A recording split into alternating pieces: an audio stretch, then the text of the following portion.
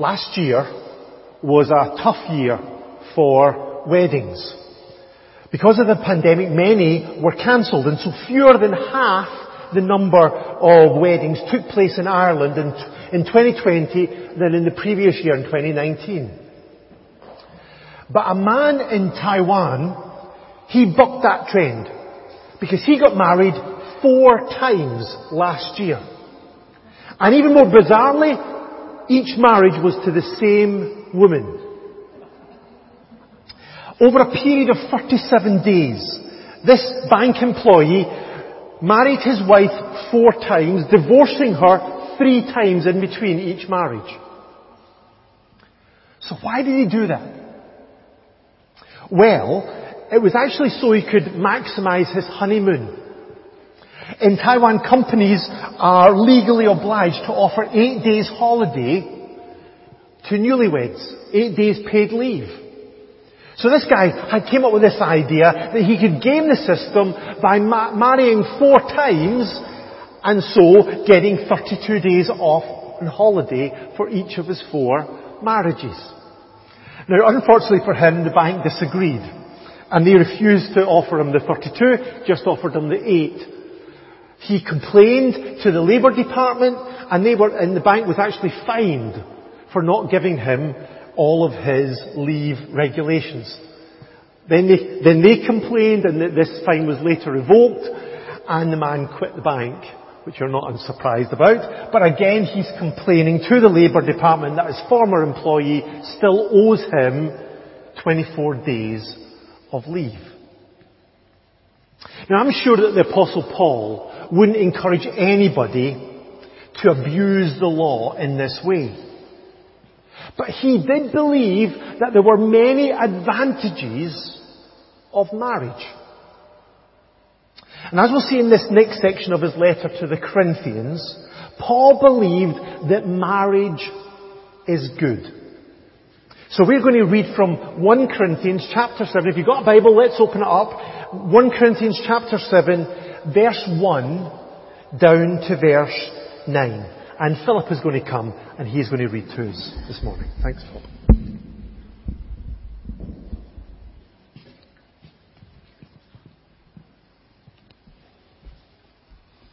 Good morning. Now for the matters you wrote about. It is good for a man not to have sexual relations with a woman. But since sexual immorality is occurring, each man should have sexual relations with his own wife, and each woman with her own husband. The husband should fulfill his marital duties to his wife, and likewise the wife to her husband. The wife does not have authority over her own body, but yields it to her husband. In the same way, the husband does not have authority over his own body, but yields it to his wife. Do not deprive each other, except perhaps by mutual consent, and for a time, so that you may devote yourselves to prayer. Then come together again, so that Satan will not tempt you, because of your lack of self-control. I say this as a concession, not as a command.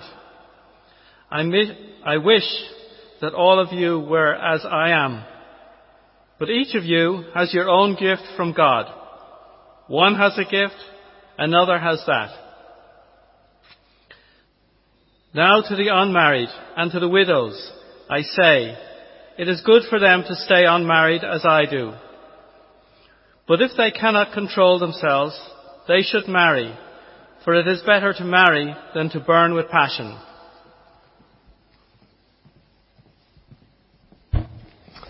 Thank you very much, Philip, for sharing God's word with us.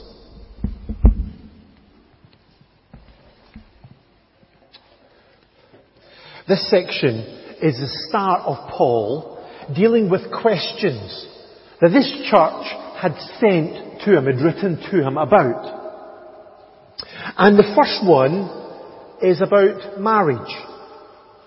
So Paul says, now for the matters you wrote about, it is good for a man not to marry. Last week we thought about this problem of sexual immorality. Corinth was a place where the majority of people had rejected God's will for their lives. They were living in all kinds of depravity.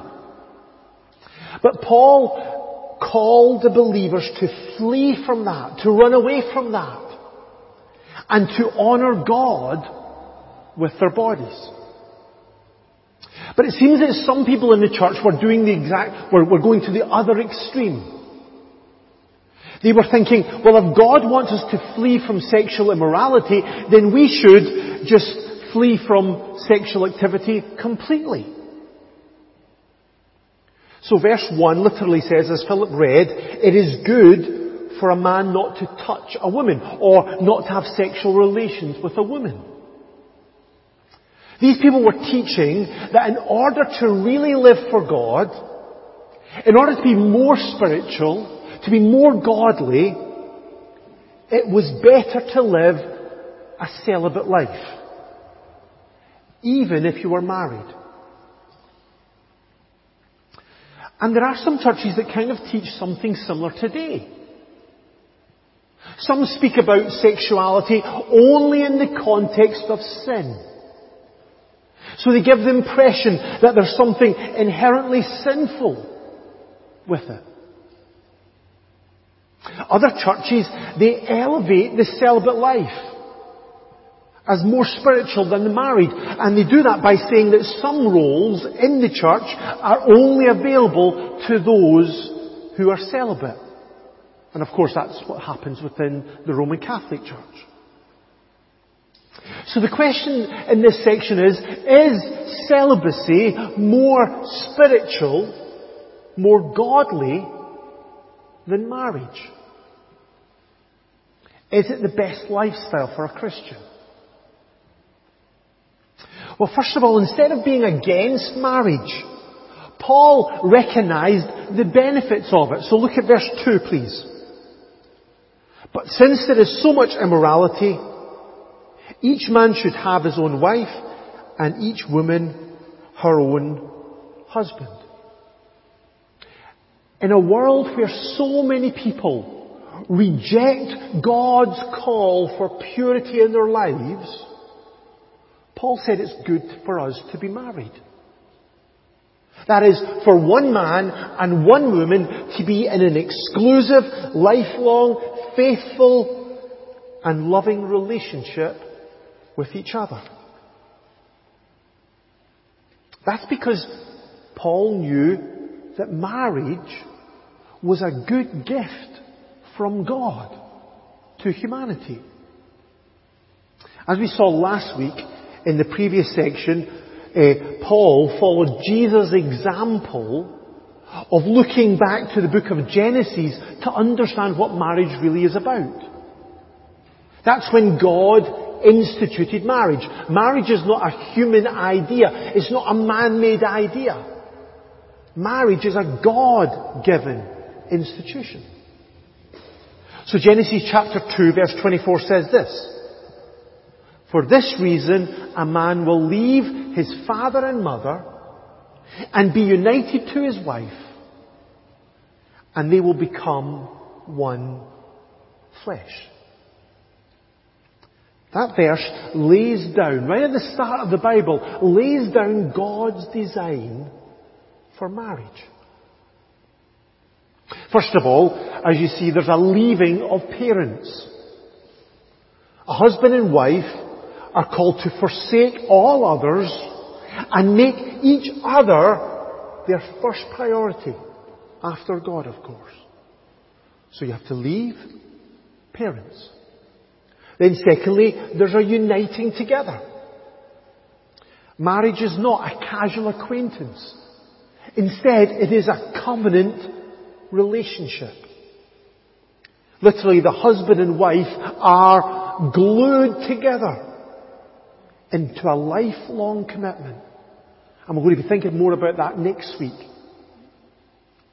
And in this commitment, the closest of all human relationships develop as two become one.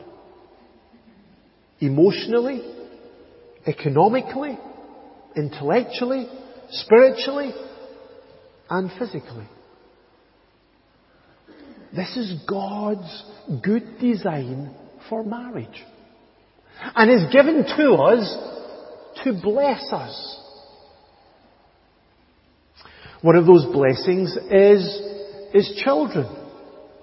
God's plan for human beings was to be fruitful and increase in number. Now I know that's not always possible with couples. And sometimes it brings incredible heartache to these couples. But marriage is the context in which children are to be nurtured and cared for. But when God instituted marriage in Genesis chapter 2, that actually wasn't what was primary. That wasn't what was really up front as why God gave marriage. Instead, God said there that marriage was to provide the companionship that we need. So in the Garden of Eden, God said, it's not good for the man to be alone.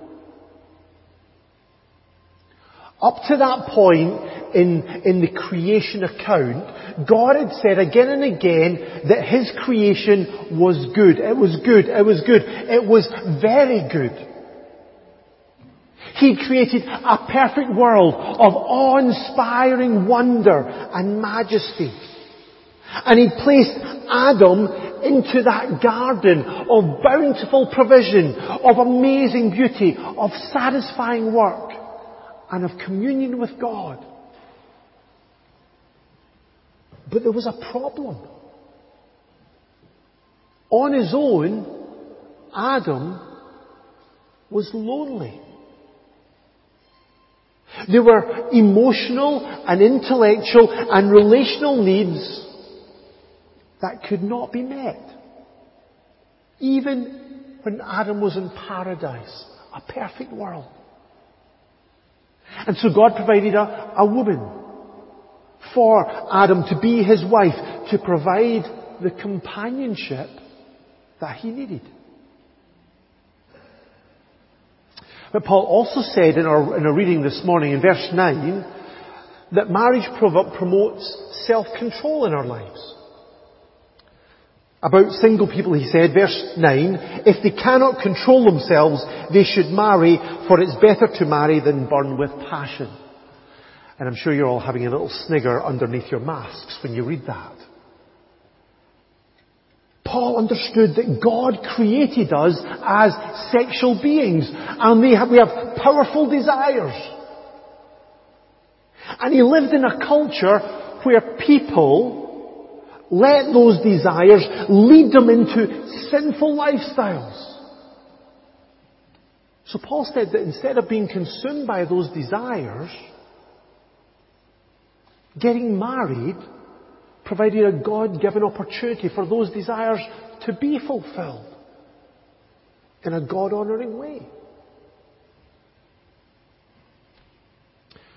But there's an even higher purpose, a greater purpose than any of those purposes for marriage. For that we need to turn to Ephesians chapter 5. That great passage on marriage. Please have a read it sometime later. I'll just read one verse. Verse 25. Husbands, love your wives, just as Christ loved the church and gave himself up for her.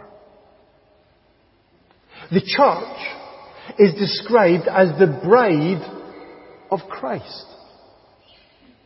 Jesus gave his life for us on the cross so that we could leave behind that life of slavery to sin and condemnation and death. And so that we could be joined with Christ in a covenant relationship. In a faithful covenant relationship with Jesus. So that we could be with him in intimacy and love. And one day Jesus is coming back for us again, for his bride, to take us to be with him in the home that he has prepared for us. And so the ultimate purpose for marriage is not to produce children, or to provide companionship, or to promote self-control. Rather it is to point to Christ. That's the ultimate purpose. It is to illustrate the exclusive, eternal, faithful, satisfying and loving relationship that we have with Jesus when we put our trust in Him.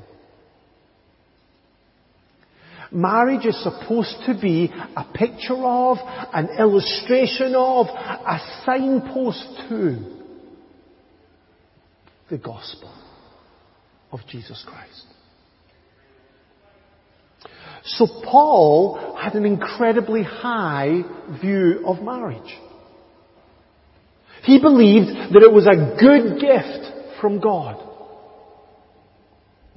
And that means that anybody who is married should fully live out God's design for it.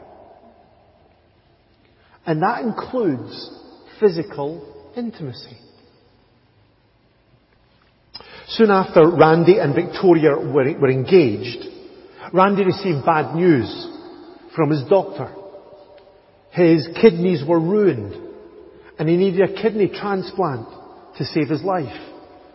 Now usually family members provide the best match for a transplant, but none of Randy's family matched his profile well. So things didn't look good for him. But then the doctors found out that his fiancée was an identical match. So a month after this couple were married, in October 1994, Victoria gave her husband her left kidney in the first organ swap between a husband and a wife in the States. Now that's a unique situation in many ways. But yet every marriage depends on husbands and wives giving their hearts and minds and yes, their bodies to each other. So look at verse 3 of our reading.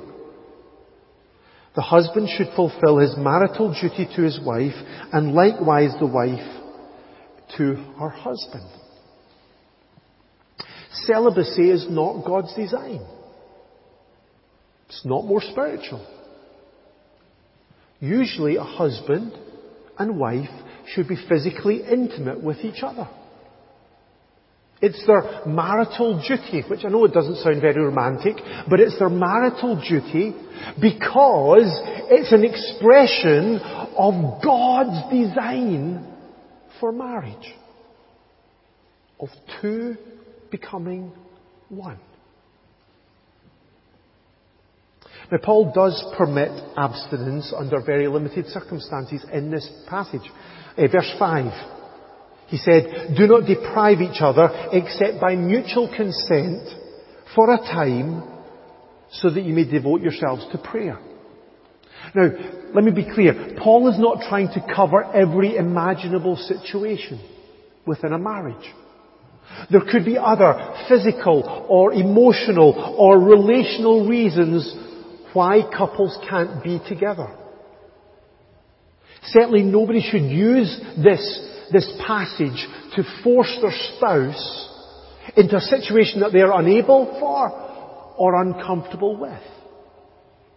That would not be the love that should be expressed within a couple, within a marriage.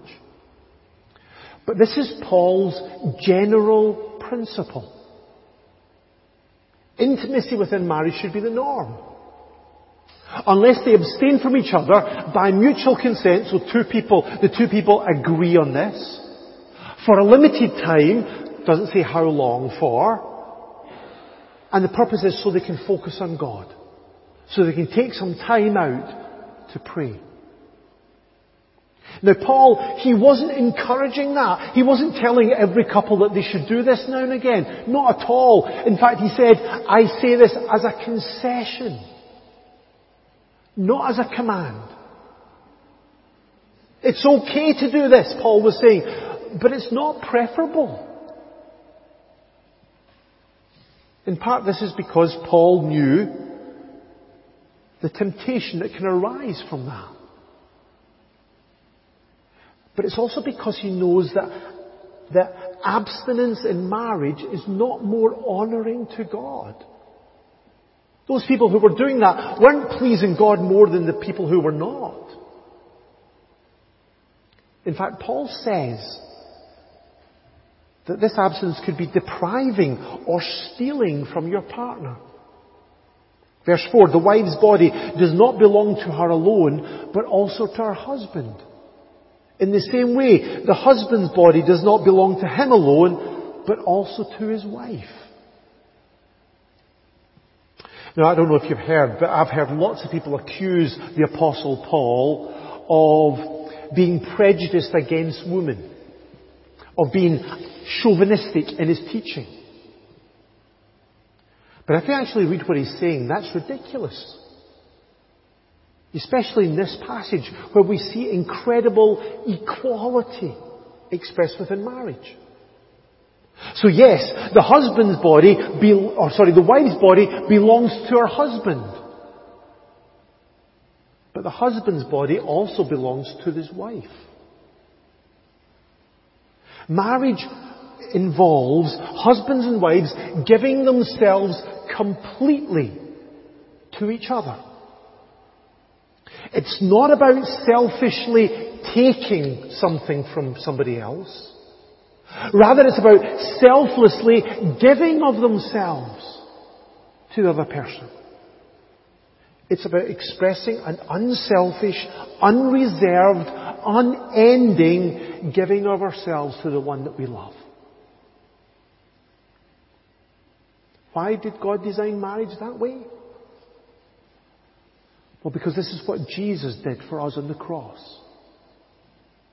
Galatians chapter 2 verse 20 says this about Jesus. He is the Son of God who loved me and gave himself for me. Jesus gave his everything for us. And so our marriages should reflect this love by giving ourselves completely to our spouses. Now, of course, this shouldn't just be reflected in sexual intimacy. God's goal is this will characterize every aspect of our marriages. In every way possible, a husband and wife's goal should be to love each other and to lay down their lives for each other. It's to love each other as Christ loves them. Marriage is supposed to be empowered by and shaped by the love of Jesus. Now, of course, it doesn't always work out that way, does it? I'm sure my wife could tell you guys how often it doesn't work out that way in our marriage. And even sometimes you have incredible difficulties within marriage. And we'll look at next week how Paul goes on to talk about the issue of separation and divorce and how, as a Christian, we should respond to these kind of difficult situations. But Paul's point here is that far from celibacy being the ideal, or being more spiritual, or being more godly, intimacy within biblical marriage is a wonderful gift from God that should reflect Christ's love that He expressed on the cross.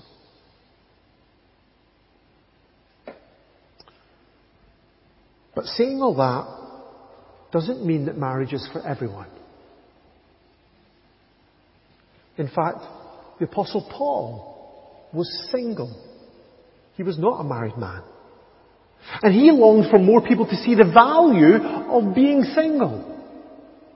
So in verse 7 he says, I wish that all men were as I am.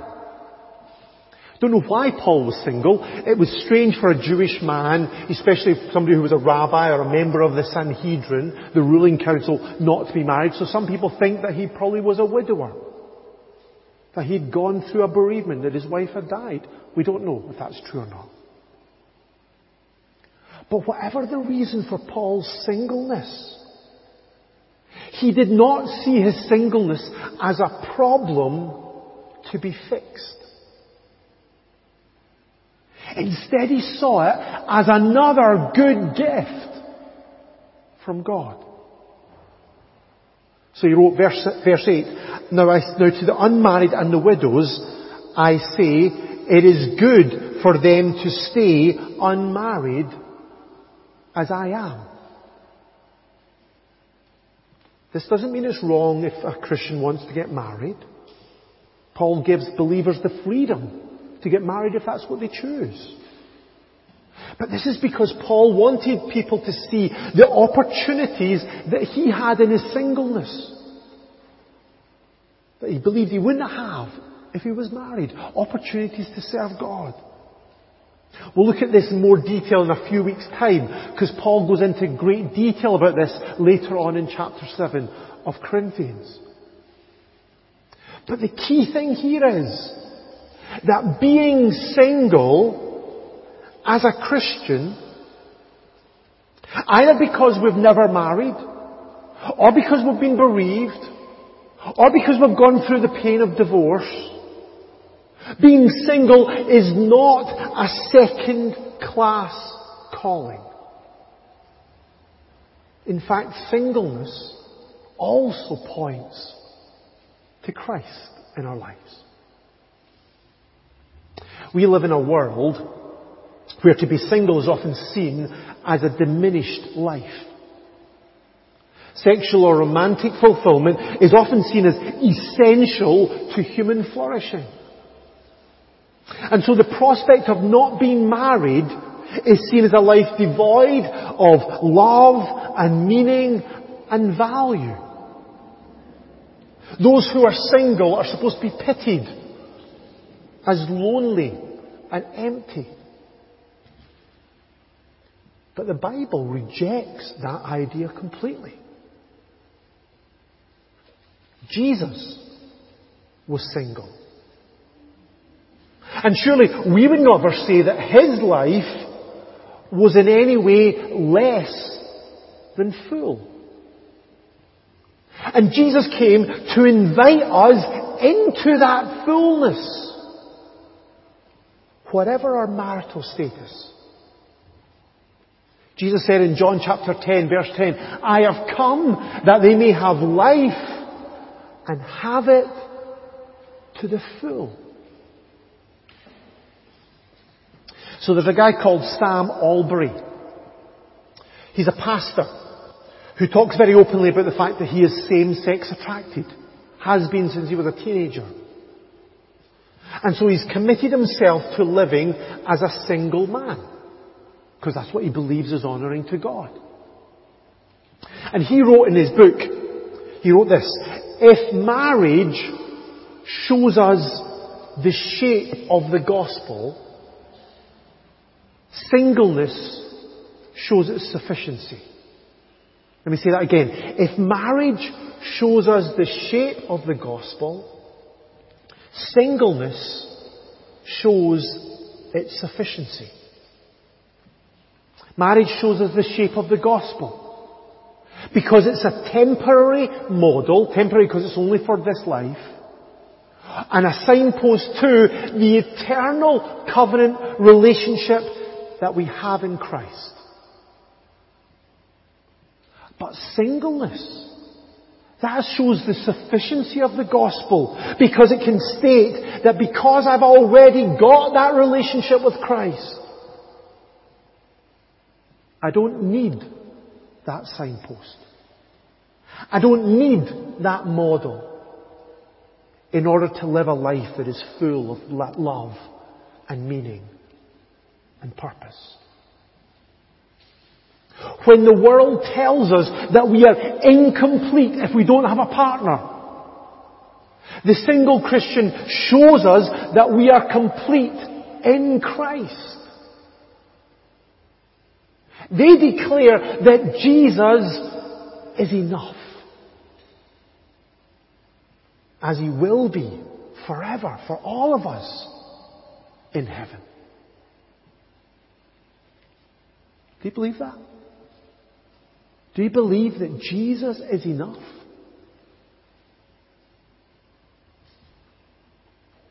Have you come to that understanding that He is sufficient for us to live a life that's to the full?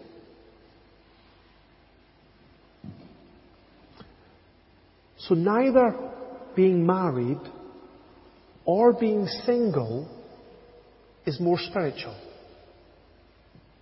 Both can point to Christ. Both can glorify God. So which is better? Well, for us, for each of us individually, it's the one that God has chosen for you. That's what Paul says in verse 7. Each man has his own gift from God. One has this gift, another has that. Marriage and singleness are both gifts that God gives as He decides. It is God who enables a Christian to honour God as a married person, and it's God who enables somebody to honour God as a single person. Which one we choose should depend on God's will for our lives. It depends on what God has called us to. Because as believers in Jesus, we are called to serve Christ, to glorify Christ, to point people to Christ in whatever role that God has called us to. Or as Peter writes, each one should use whatever gift he has received to serve others, faithfully administering God's grace in its various forms. So marriage is a good gift from God. But so is singleness. So if we are married, then we are called to enjoy this good gift to the full by loving our spouses and giving ourselves to them. And so point people to the ultimate covenant relationship in Christ.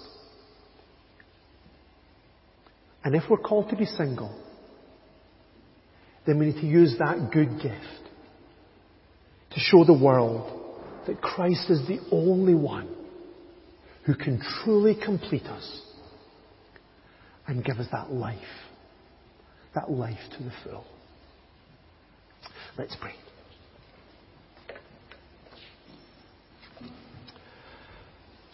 Father God, we really thank you. Thank you for the good gifts that you give to us today, Lord.